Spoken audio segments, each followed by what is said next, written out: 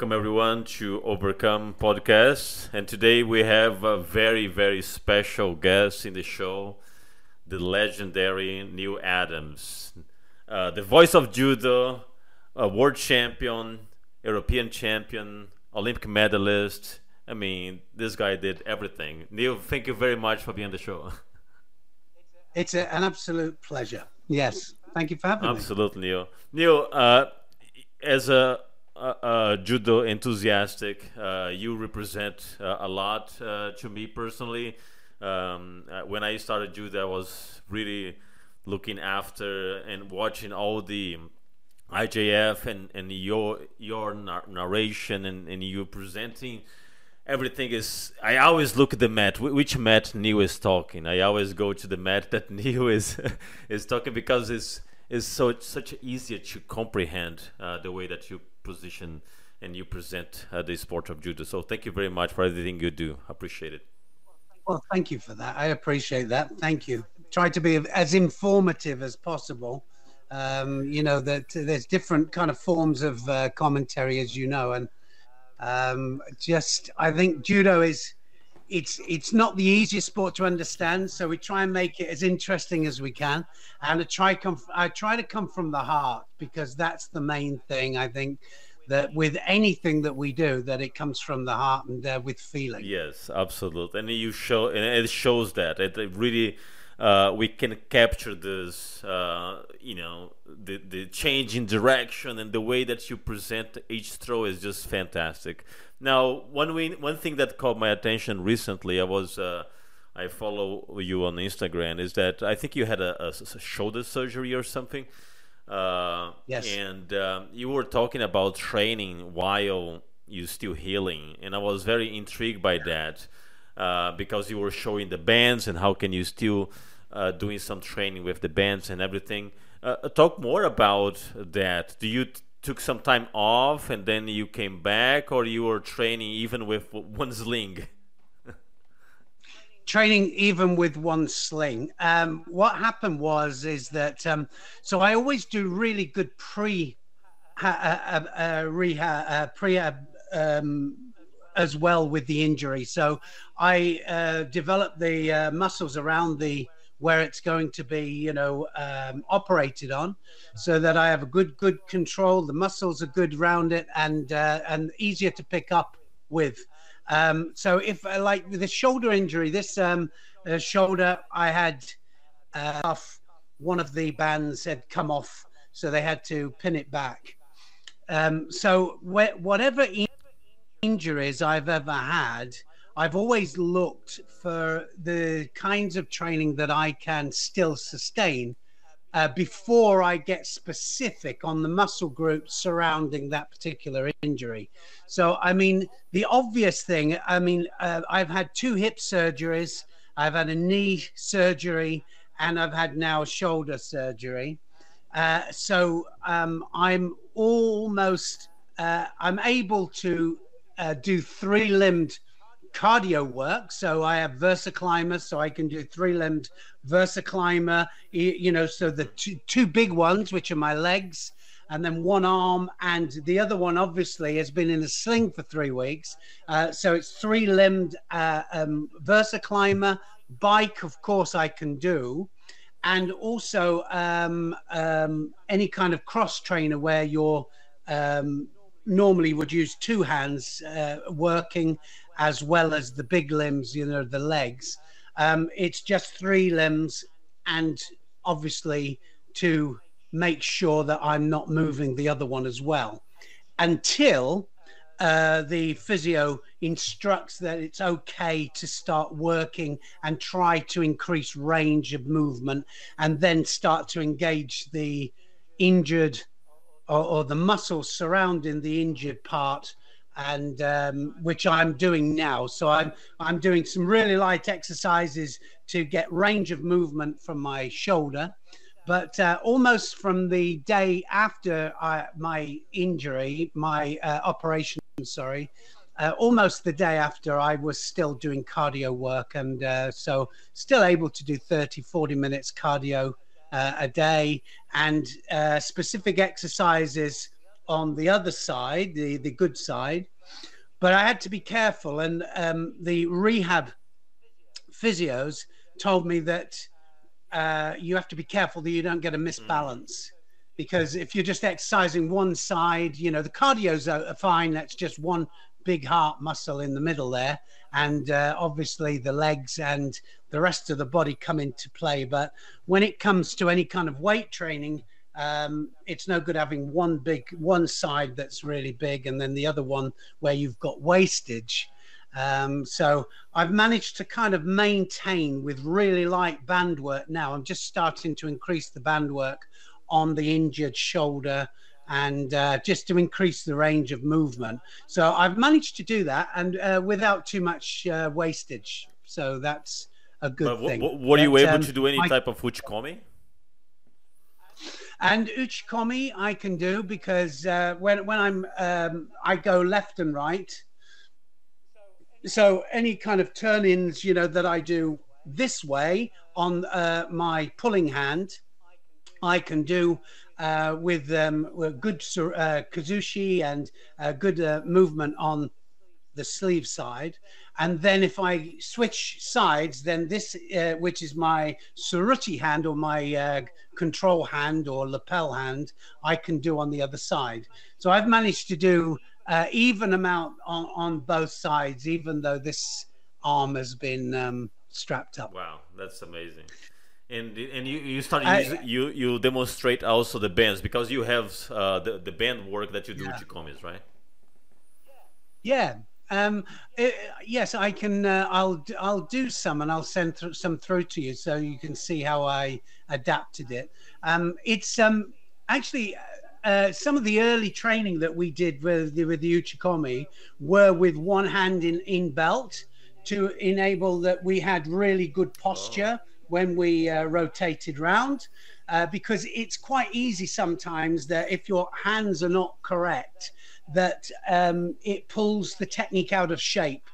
And so a lot of the Japanese teachings are with one hand in so that you get used to using the lapel hand in the right way. So it's just back to the basics really, and my fundamental principles, how I learned to do good good uchikomi and good repetition work. Yeah, that's amazing. But back in the day when you were training, were you already incorporating those type of things when it comes to bands, or bands is something more new that people start to incorporate now? No, I always did bands, but a lot of people use too heavy bands. And of course, back in, you know, go back 30, 40 years, people, I used bicycle inner tubes and things like this. And bicycle inner tubes are just not the right thing to use because they have too much resistance. They pull the technique out of shape. They pull you out of shape and off balance. So you need a band that is able to stretch and not too easily, but not too strong. If it's too strong, it will pull the technique out of balance. So it has to be the right length and the right resistance. And our bands, our particular bands, have the judo jacket on the end so that you can practice the right movements with the hands, whether it's kazushi or whether it's suruti with the lapel hand. So everything working together. And I always used to do a lot of uchikomi and repetition work with the bands because I didn't always have a partner. Although later when I was training for Olympic Games, I always had a really good partner. But sometimes if I was for warm-up, I would use them as well. So I always had them in my kit bag, and I was always use them and make sure that it was good repetition, not poor repetition, you know, because a lot of people unfortunately can't use the bands properly, and there's good instruction. I mean, we've got a 45-minute instruction with every set of bands that we do, because I thought that was just as important as having the bands themselves, just to show the aims and the main reasons for using the bands, and they are to get the correct shape and the correct balance. because there's a good off balance and there's a bad off balance. Yep. And if you get a bad off balance, then your technique won't work. If you get good off balance towards the direction that you want to go, that's where you need it. And so getting good off balance is important. And there is any specific type of throw that you do more often with the bands, like Tayatoshi is one that I've seen very common, but there are other types of throws that works with the bands. Yeah, of course, and you can do sodis, which are going upwards. Sodi means left pull. You know, you've got sodi, which is a massive one. Seonagis, Seotosh. You've got Tayatoshi. Different Seotoshi and Tayatoshi are different movements. Seotoshi goes downwards in trajectory. Seonagis tend to be more upwards in trajectory and standing. And then, of course, the heavier bands are very good because we have a way of doing uchikomi with ko-uchis, o-uchigaris to the back. And that's by facing outwards from the bands. Oh, okay. Again, I'll put that as part of what I send you through. I'll send you an example so you can just have a look at it. Amazing. Neil, with all your experience having seen so many athletes over the years, do you see judo nowadays, the athleticism of judo much bigger than it was in the past? Because it sometimes it feels like there is so much more explosion and strength, and you see those athletes training, doing heavy weight training, like really heavy weight training. So do you feel that this was like a evolution when you compare the athletes from the past, even back in the day with Flavio? It feels like it was more technical than in less strength. Do you agree with that?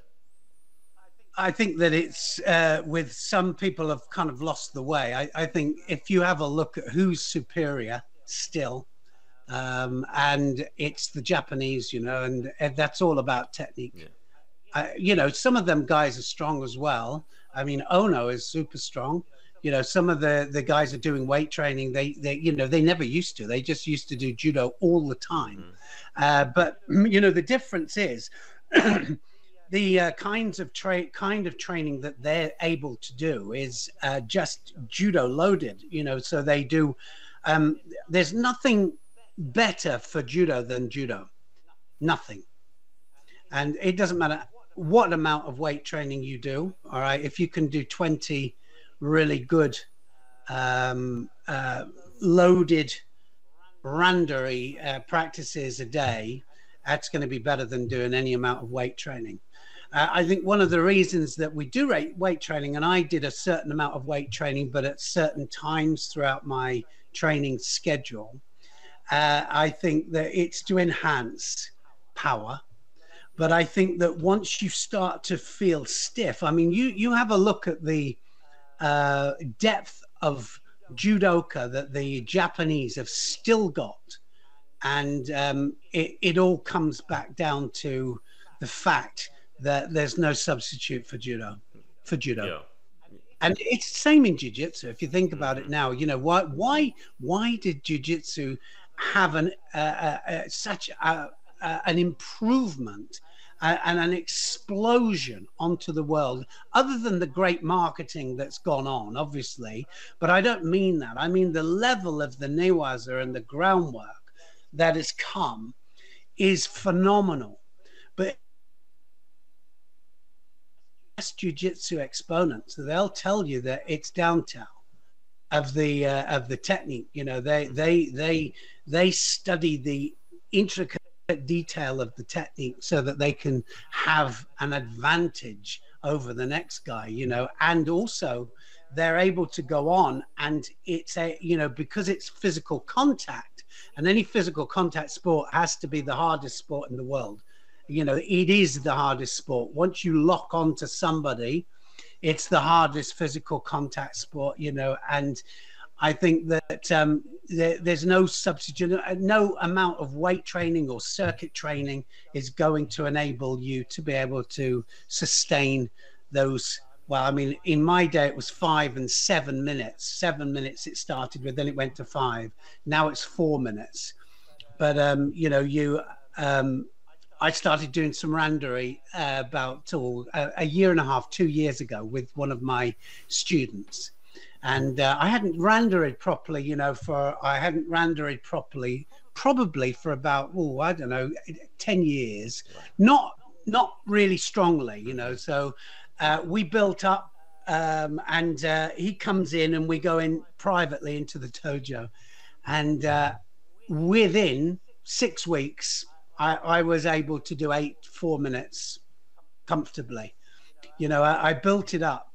First session, I was breathing through my backside within 2.5 minutes. You know, and I train every day. I do a lot of running. I do a lot, you know, I do a lot of cross training. I do a lot of concept two, and I do, you know, my circuit still.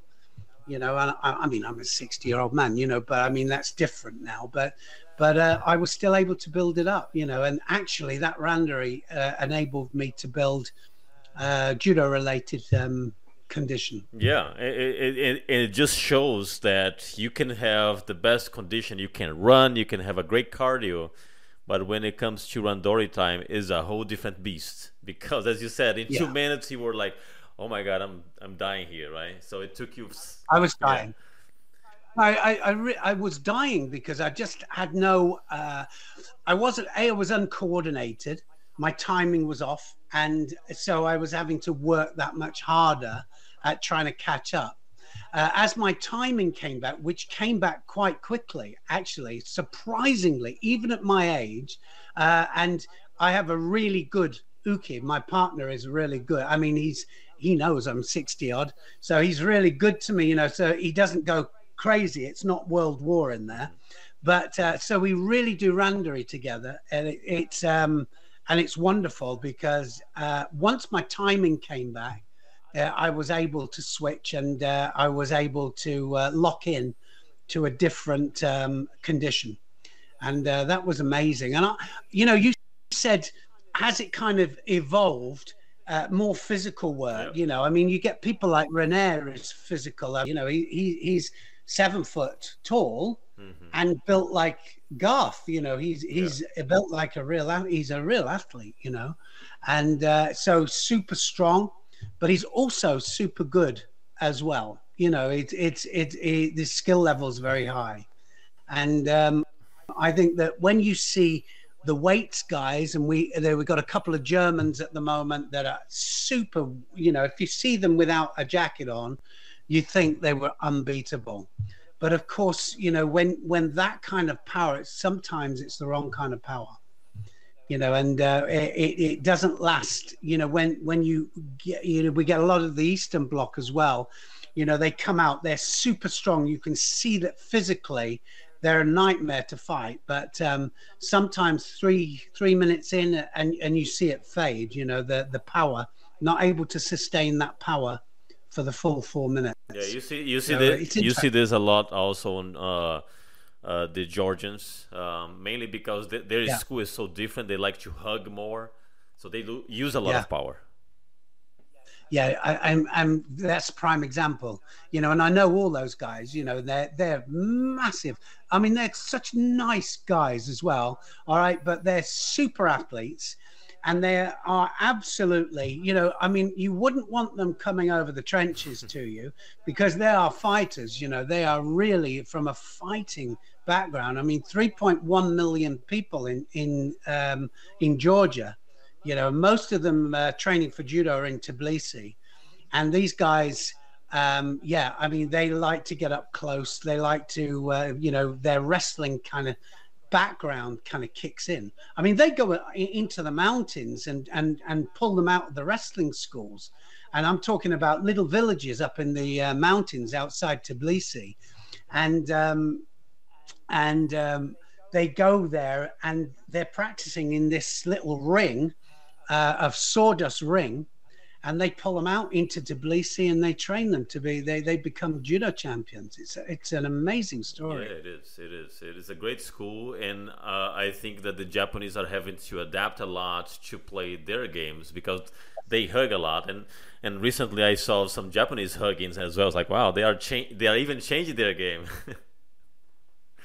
They are adding and adapting. And, that is amazing because some of them, and there are quite a few of them now, starting to do really good pickups, really good ones. And, so when it gets close, they're able to operate, and I said to my wife, Nikki, who's also a former Olympian for judo, and I said, one of the things that I never trained much for was some of the big counter techniques. And I don't know really why. I just tried not to be in those kind of situations, where I was really close. And I remember one of the first times that I fought a Mongolian just at the World Championships, when the same World Championships that I won. And I remember getting hold of Davidali. I just saw him last week, actually. He came up to say hello. And he's about 8 years older than me. And I remember first hooking up with him. And immediately my arms went out straight. And I thought, I just didn't want to be close to him, because I felt the danger, immediate danger. And they like it. They like the closeness, and I didn't like that at all. I liked a bit of distance. Yeah, yeah. It's also about the school, right? As you said, their school is more wrestling based, and Mongolian also they are very close. They have those front uchimata that they hug and throw you the other way. It's amazing. It's beautiful. Well, I mean, look how some of the techniques have evolved. I mean, rules always dictate development. So, like some people objected that no more leg grabs. I think more the wrestlers and more the people that couldn't do traditional upright judo were the ones that were complaining about no leg grabs. But it got to a degree where it was very bent over judo. And actually, it was the IOC that came to International Judo Federation and said, this looks like they were looking at either wrestling or judo to take them out of the Olympics. And they said it looks very, very similar, so you need to get some kind of identity that identifies judo that's separate to wrestling. And so that was what kind of, that's where it came from. And they said, all right, so traditional judo was more upright, standing and defending from an upright position, not bent over. But in 1990, when, the breakup of the Soviet Union, all the different Russian states that came in and the wrestling styles that were introduced, it kind of went, there were a lot of leg grabbers coming into the sport. Anyway, so it's changed now. I mean, there's a new generation of youngsters that don't know what leg grabs are. Yeah. And I'm glad about that. Yeah, no, I'm glad too, because I feel like it's way more clean now. It's more aesthetic, beautiful to see. We do have legs grabs in jiu-jitsu, but in judo I think that it is way more clean now than with the leg grab.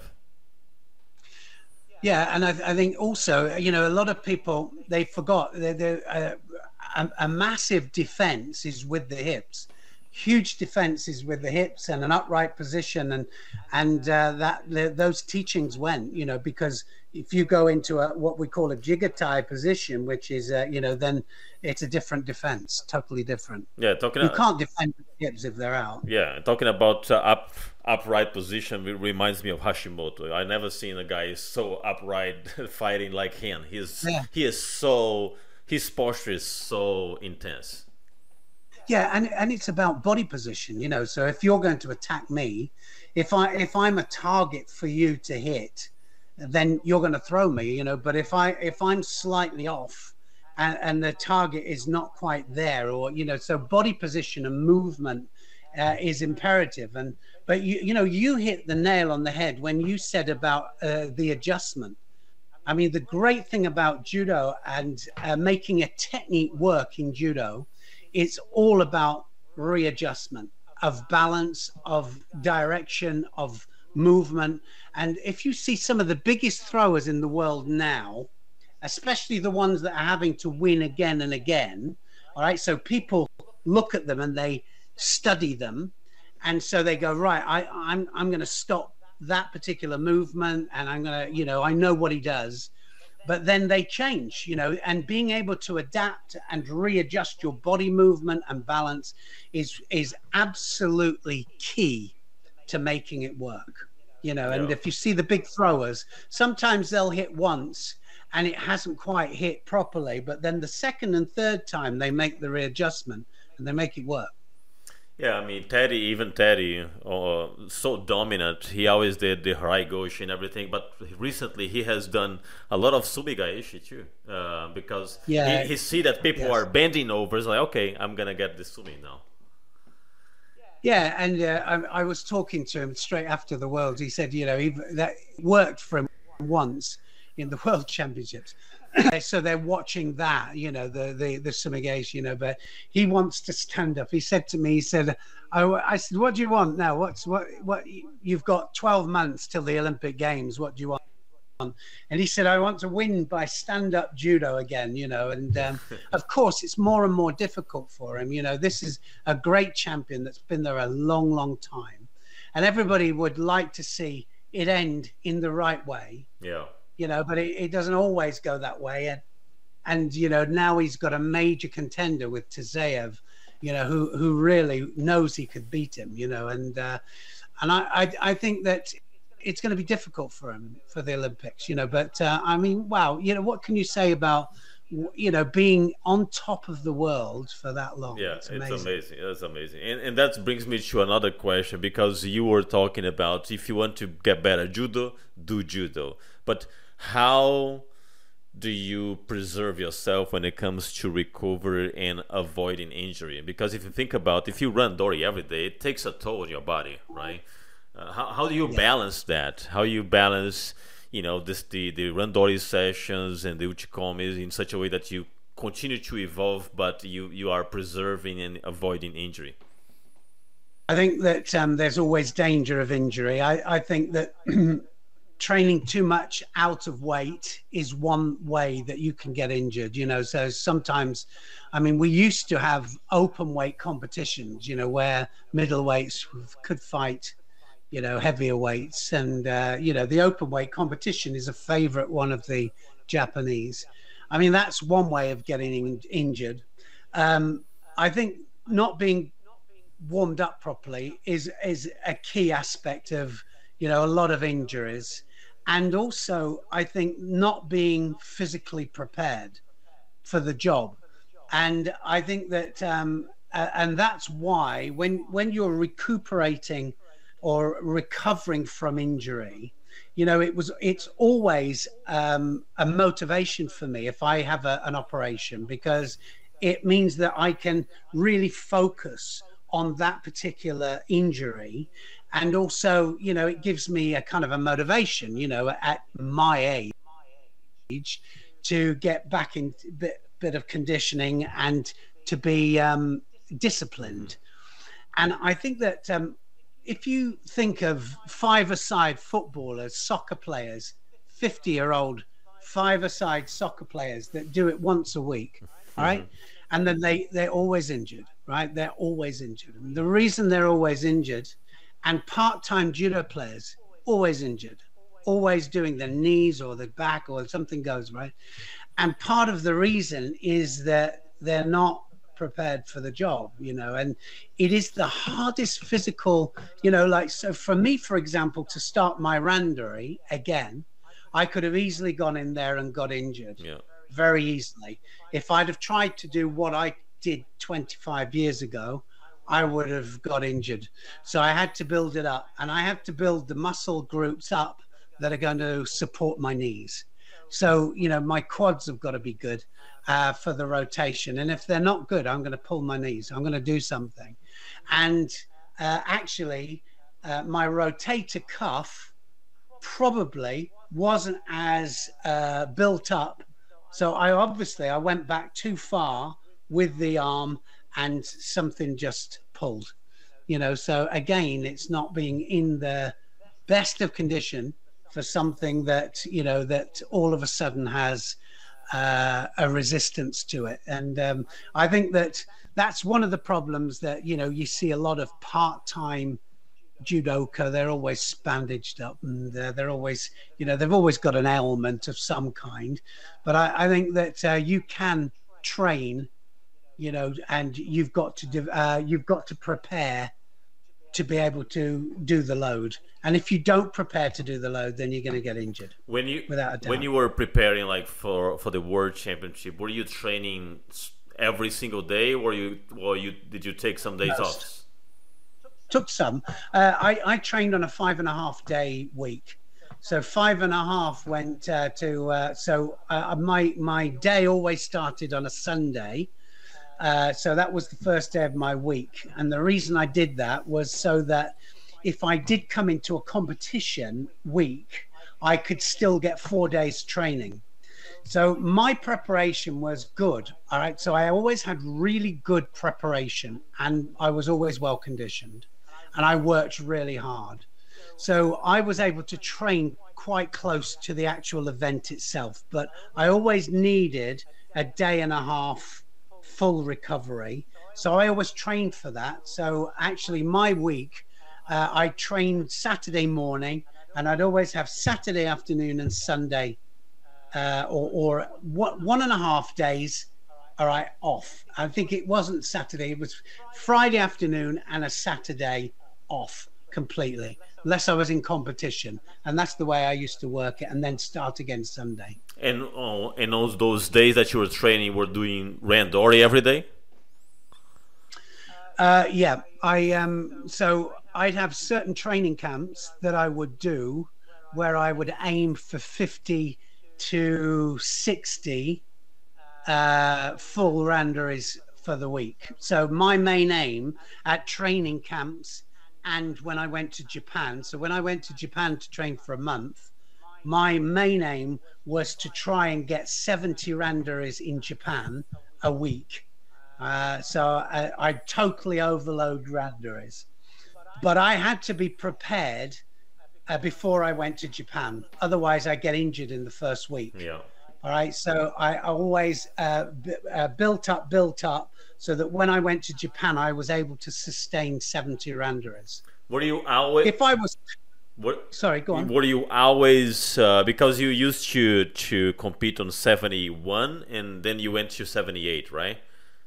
Yes. Yes. Were you always walking on the 71 kilos, or you were cutting as well?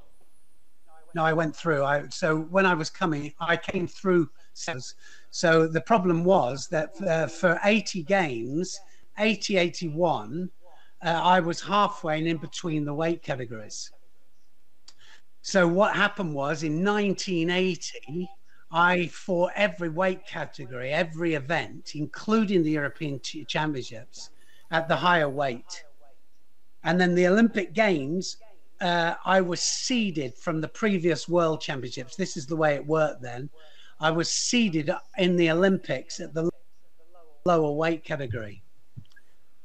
So looking back now, I dropped the weight. I dropped 4.5 kilos, and I came back down. So the test I lost that year was the final of the Olympic Games, and I lost it on a split decision hand tie, and that was the only contest I lost.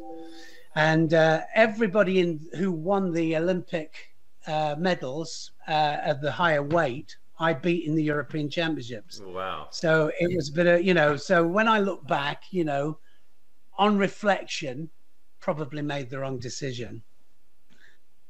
And then after the Olympics, I went up to the weight, to the higher weight, and then I won the World Championships. So, but it was the wrong decision. Probably. Did you feel much better on the 78? Just stronger, and I was I didn't have far to go to get up to the 78s. Like within 6 months, when I decided that that was it, I was 78 kilos. You know, I was smack on the weight, and then a year later, I was a kilo more, but I never went more than a kilo over, never. Yeah. But in 71 kilograms, at one stage, I was 5 kilos naturally, you know. So I mean, I was training really well, and my diet was not very good at the early stages.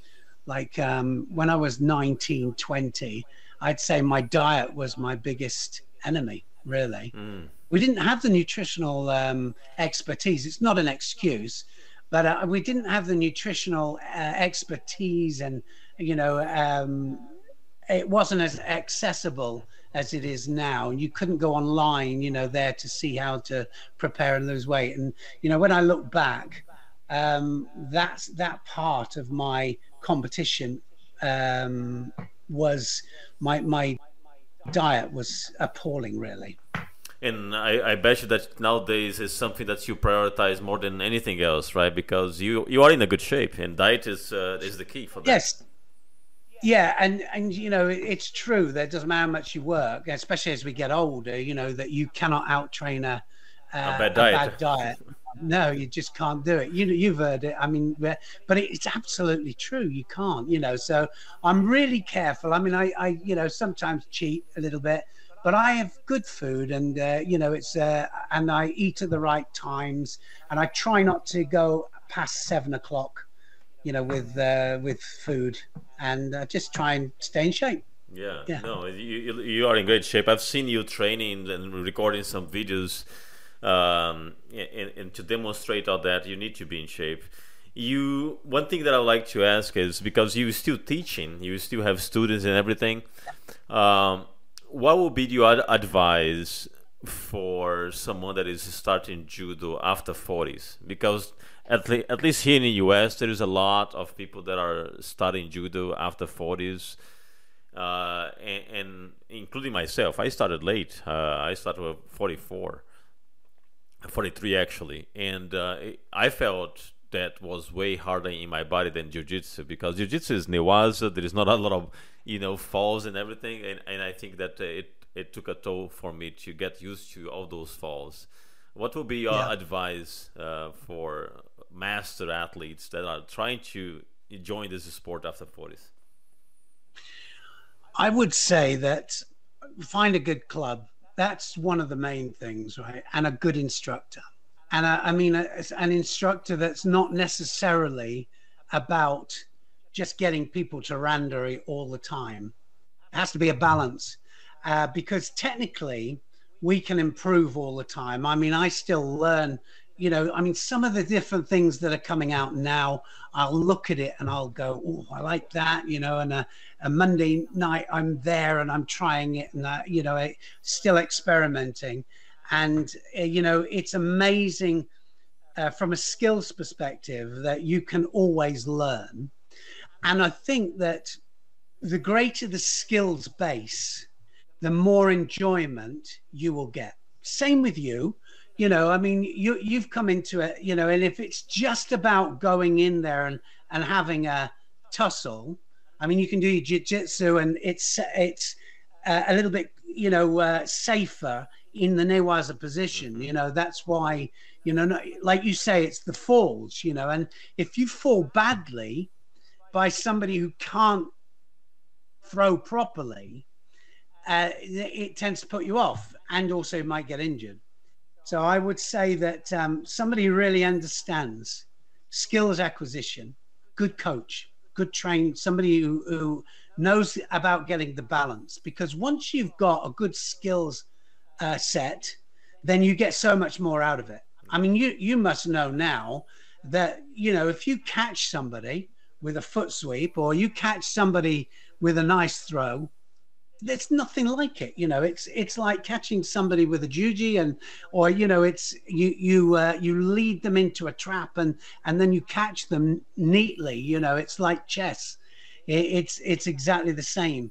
And if you get your timing right through good teaching, you will progress and enjoy the sport so much more. I mean, if I was doing any sport, I've changed my kids' sports. I'm not the sports. I've changed their clubs 2 or 3 times to find the right teacher. And one time my son was at a rugby club, and my daughter as well. I took her out of her first rugby club, and obviously I'm a bit critical when it comes to good coaching, but I could see that it wasn't what I wanted for them, and then found a good club, with somebody who took time to teach, and it wasn't always about just winning the game, especially with youngsters. But at our age, we want to be able to succeed. You want to be able to understand what an ashiwaza is, understand how to execute it, and to be able to get the timing right to be able to do it. Because believe me, if you catch somebody with a really sweet ashiwaza, you want it again. It's amazing, yeah, and it's also that principle of the least effort, which is something that is beautiful when it works, because you got the timing right, you got the movement right, and this is usually what I'm aiming for, is a throw that I can use the least amount of strength, because I have the strength, but I don't want to use the strength. I want to use the technique. Yeah, of course, absolutely. And I think the other thing is, as we said earlier, make sure you have a little bit of a base foundation, condition wise. Don't just go in there, and otherwise, the first round are in, you'll do what I did back in there, just and start breathing, sucking dust off the rafters. So I just, and I think that, if I'm doing that, then, somebody who's 45 years of age coming in will get the shock of their lives. So it's about just having a reasonable base, so you're not going to get injured. Yeah. Good technical teaching, and then you'll get so much out of it. So much more. Now, do you also agree that the learning curve to judo is way steeper than jiu-jitsu? And the reason I say that is because in jiu-jitsu I feel like I progress faster than in judo, and I think it's because it takes so much time to perfect each throw that is just like forever. I mean, you train years and years to make one throw work perfectly, right? I think that the throwing is a different skill, isn't it? And it is a totally different thing. If you're propelling, 10, 12, if you're propelling 150 kilos, 200 kilos through the air, it needs to be technically correct. Otherwise, you're going to get injured. And I think that is hard, and the different direction. But I think this is a totally different skill. And, I am 50%. And I like to say that I'm 50% because I had a biggest lesson of, handed to me back when I was 18, 19, which made me go 50% newaza, groundwork, 50% tachiwaza. All right. So I tried to win as equally on the ground, and actually the ground got me, won me the world title, and I often went to ground more than I did standing if I felt danger. The Mongolian, for example, that I told you about, I went straight to ground with him, immediately. No, I wasn't going to stand up with him. And so I think that, the skills that you can learn and the intricate skills that you can learn on the ground are equal. I just think it's the thing is with judo is we need both. Yeah. But some obviously prefer excuse me, some obviously prefer the standing, and some prefer more groundwork. But we start standing, and actually we have 3 different ways that we can win on the ground. More ways of winning on the ground in judo on the ground than there is standing, although there's a lot of different throws that we can use. But it's something that I think that is individual. I mean, I can't believe some of the stuff I see, jujitsu stuff that I see, and where they've taken it. And even with my stuff, some of my stuff, I just think it's phenomenal. I'm in awe, really. I just think it's amazing. Yeah. And I like to think that that's what we're doing with the standing as well, with the judo, because every week I'm part of almost every match for Olympic qualification because I'm commentating almost every match. So I see it kind of changing, and I think even I'm thinking, where did that come from? That's amazing. Do you know what I mean? Yeah. That's amazing. And it's a small change or a small twitch or an intricate little, a change of direction. Yeah, Love yeah. it. But one thing that I've also noticed is that there are a lot of more cross training taking place. I've seen a video of the Japanese doing jiu-jitsu cross training. Abiuta doing jiu-jitsu with a jiu-jitsu professor, and they were focused only on groundwork for the entire training. So there is a lot of cross training taking place. And I think that's amazing. I mean, if I was saying to Ray Stevens, a really good friend of mine, he was one of my training partners for 2 Olympics. And I said to Ray, I said, because he's got a jiu-jitsu and judo club with Roger. I think he's one of his clubs is with Roger Gracie. And anyway, I said to him, we would have jiu-jitsu'd it to death for some of our extra. I know I would have.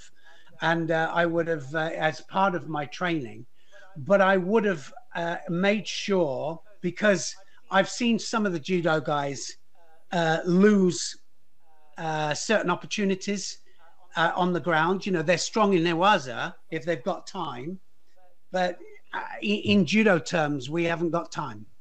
We don't have time. We have a split second to catch the move and to go. It's like 2020 cricket, where you have to go. It's a different game than Test cricket because it's faster, and it's a different game. And so I'd have to relate it back to the time scale that I have in judo, which I would have done. But my condition, definitely judo condition and jiu-jitsu condition, I would have jiu-jitsu'd it to death. Yeah, I would have. although I've seen recently in some of the tournaments that the referees are being given more time to Newaza. Did you observe that too? I've seen that. Yeah, well, I was one of the ones that pushed that through. I mean, because it came to a stage where the referees were almost immediately standing people up, and now it's gone the other way. In as that if it's progressive, they'll let it carry on. So if they think it's going to end, even if it goes outside the area, they'll let it carry on. I love it. I think it was a great change. Me too. Great change. And it gives you time then to build, because once you've caught the actual move, it's about keeping it strong. Well, as you know, I'm talking to you. I'm not teaching you to suck eggs. Like in the jiu-jitsu terms, you have time to build and then to work the move, and you've got time to develop it. But in judo terms, we haven't got so much time, but we've got a lot more time than we've had for a long time. So that can only be good for us. Nowadays I've seen more submissions. Not only pin, but submissions. Yeah. And at one stage, some of the coaches that we were trying, because nobody was teaching the newaza, the groundwork. And so, and one of the coaches said to me, he said, what's the point if you haven't got time to do it? So the only way to change that development was through the rules. Yeah. So once they had more time, then the coaches teach it, and they do. It's about developing the technique and having a plan. Like with us, certainly with me, was having a plan A, B, C, D, and E. So one door closes, another one opens, and I always used to keep it tight and strong, because I never wanted to let it go, but I always was made sure that the referee could see that I was being progressive. Yeah, but you said something recently when you were organizing that seminar with Flavio that unfortunately didn't happen. You were talking Yeah. about the importance of the transition from Tachiwaza to Newaza, right? So it's Yes. not only the groundwork, but the transition. The transition, I mean, for us, it's, you know, obviously the two parts. The bit in the middle there, the transition, is the part that many don't train. Yeah. You know, and obviously we're talking about the top guys. They do. The ones that are catching and, you know, really important. I mean, for me, the transition, even 35 years ago, the transition was as important as the groundwork, because otherwise I couldn't catch it, you know. So if somebody went down in practice, no matter where the practice was, I would always follow it down, always. And I would always tell the partner that I was training with, because obviously sometimes they split the randori standing work, and then they'll have a certain amount of groundwork, and I could never understand that. I mean, for me, we needed equal amount of, you know, from standing down to ground, you know, and the only reason a lot of clubs don't do that is because of space, people landing on you and stuff like that when you're on the ground. But you just split the class, and that transition was imperative for me. So I always transitioned, no matter whether anybody wanted me to do it or not. I always transitioned, and I'd always tell them I was going to do it. So I said, you can defend yourself because I'm going to transition. Yeah. And it was not necessarily for long periods, but just to catch the move and start, you know, but the transition catch. Yeah, because you have to, your trained. body needs to get used to those scenarios. Yeah. Yes. Yeah, it needs to get used to it, and you need it's muscle memory, you know, without a doubt. Yeah. Muscle memory. Neil, it was amazing to talk to you. Thank you so much for taking the time. I know it's late in UK. It's still noon here in Texas, but you took the time to talk about judo, about your experience. I highly appreciate. Thank you so much, and thanks for everything you do for judo, for being this voice and educating everyone in judo. It's been an absolute pleasure, and just say hello to all my friends over there, and I'm talking about all my jiu-jitsu and all my judo friends. You know, it's equally, and it's been a pleasure. You know, thanks for having me on your show. Thank you, Neil. Thank you very much. All right, everyone, that's a wrap for today's episode. Thank you very much.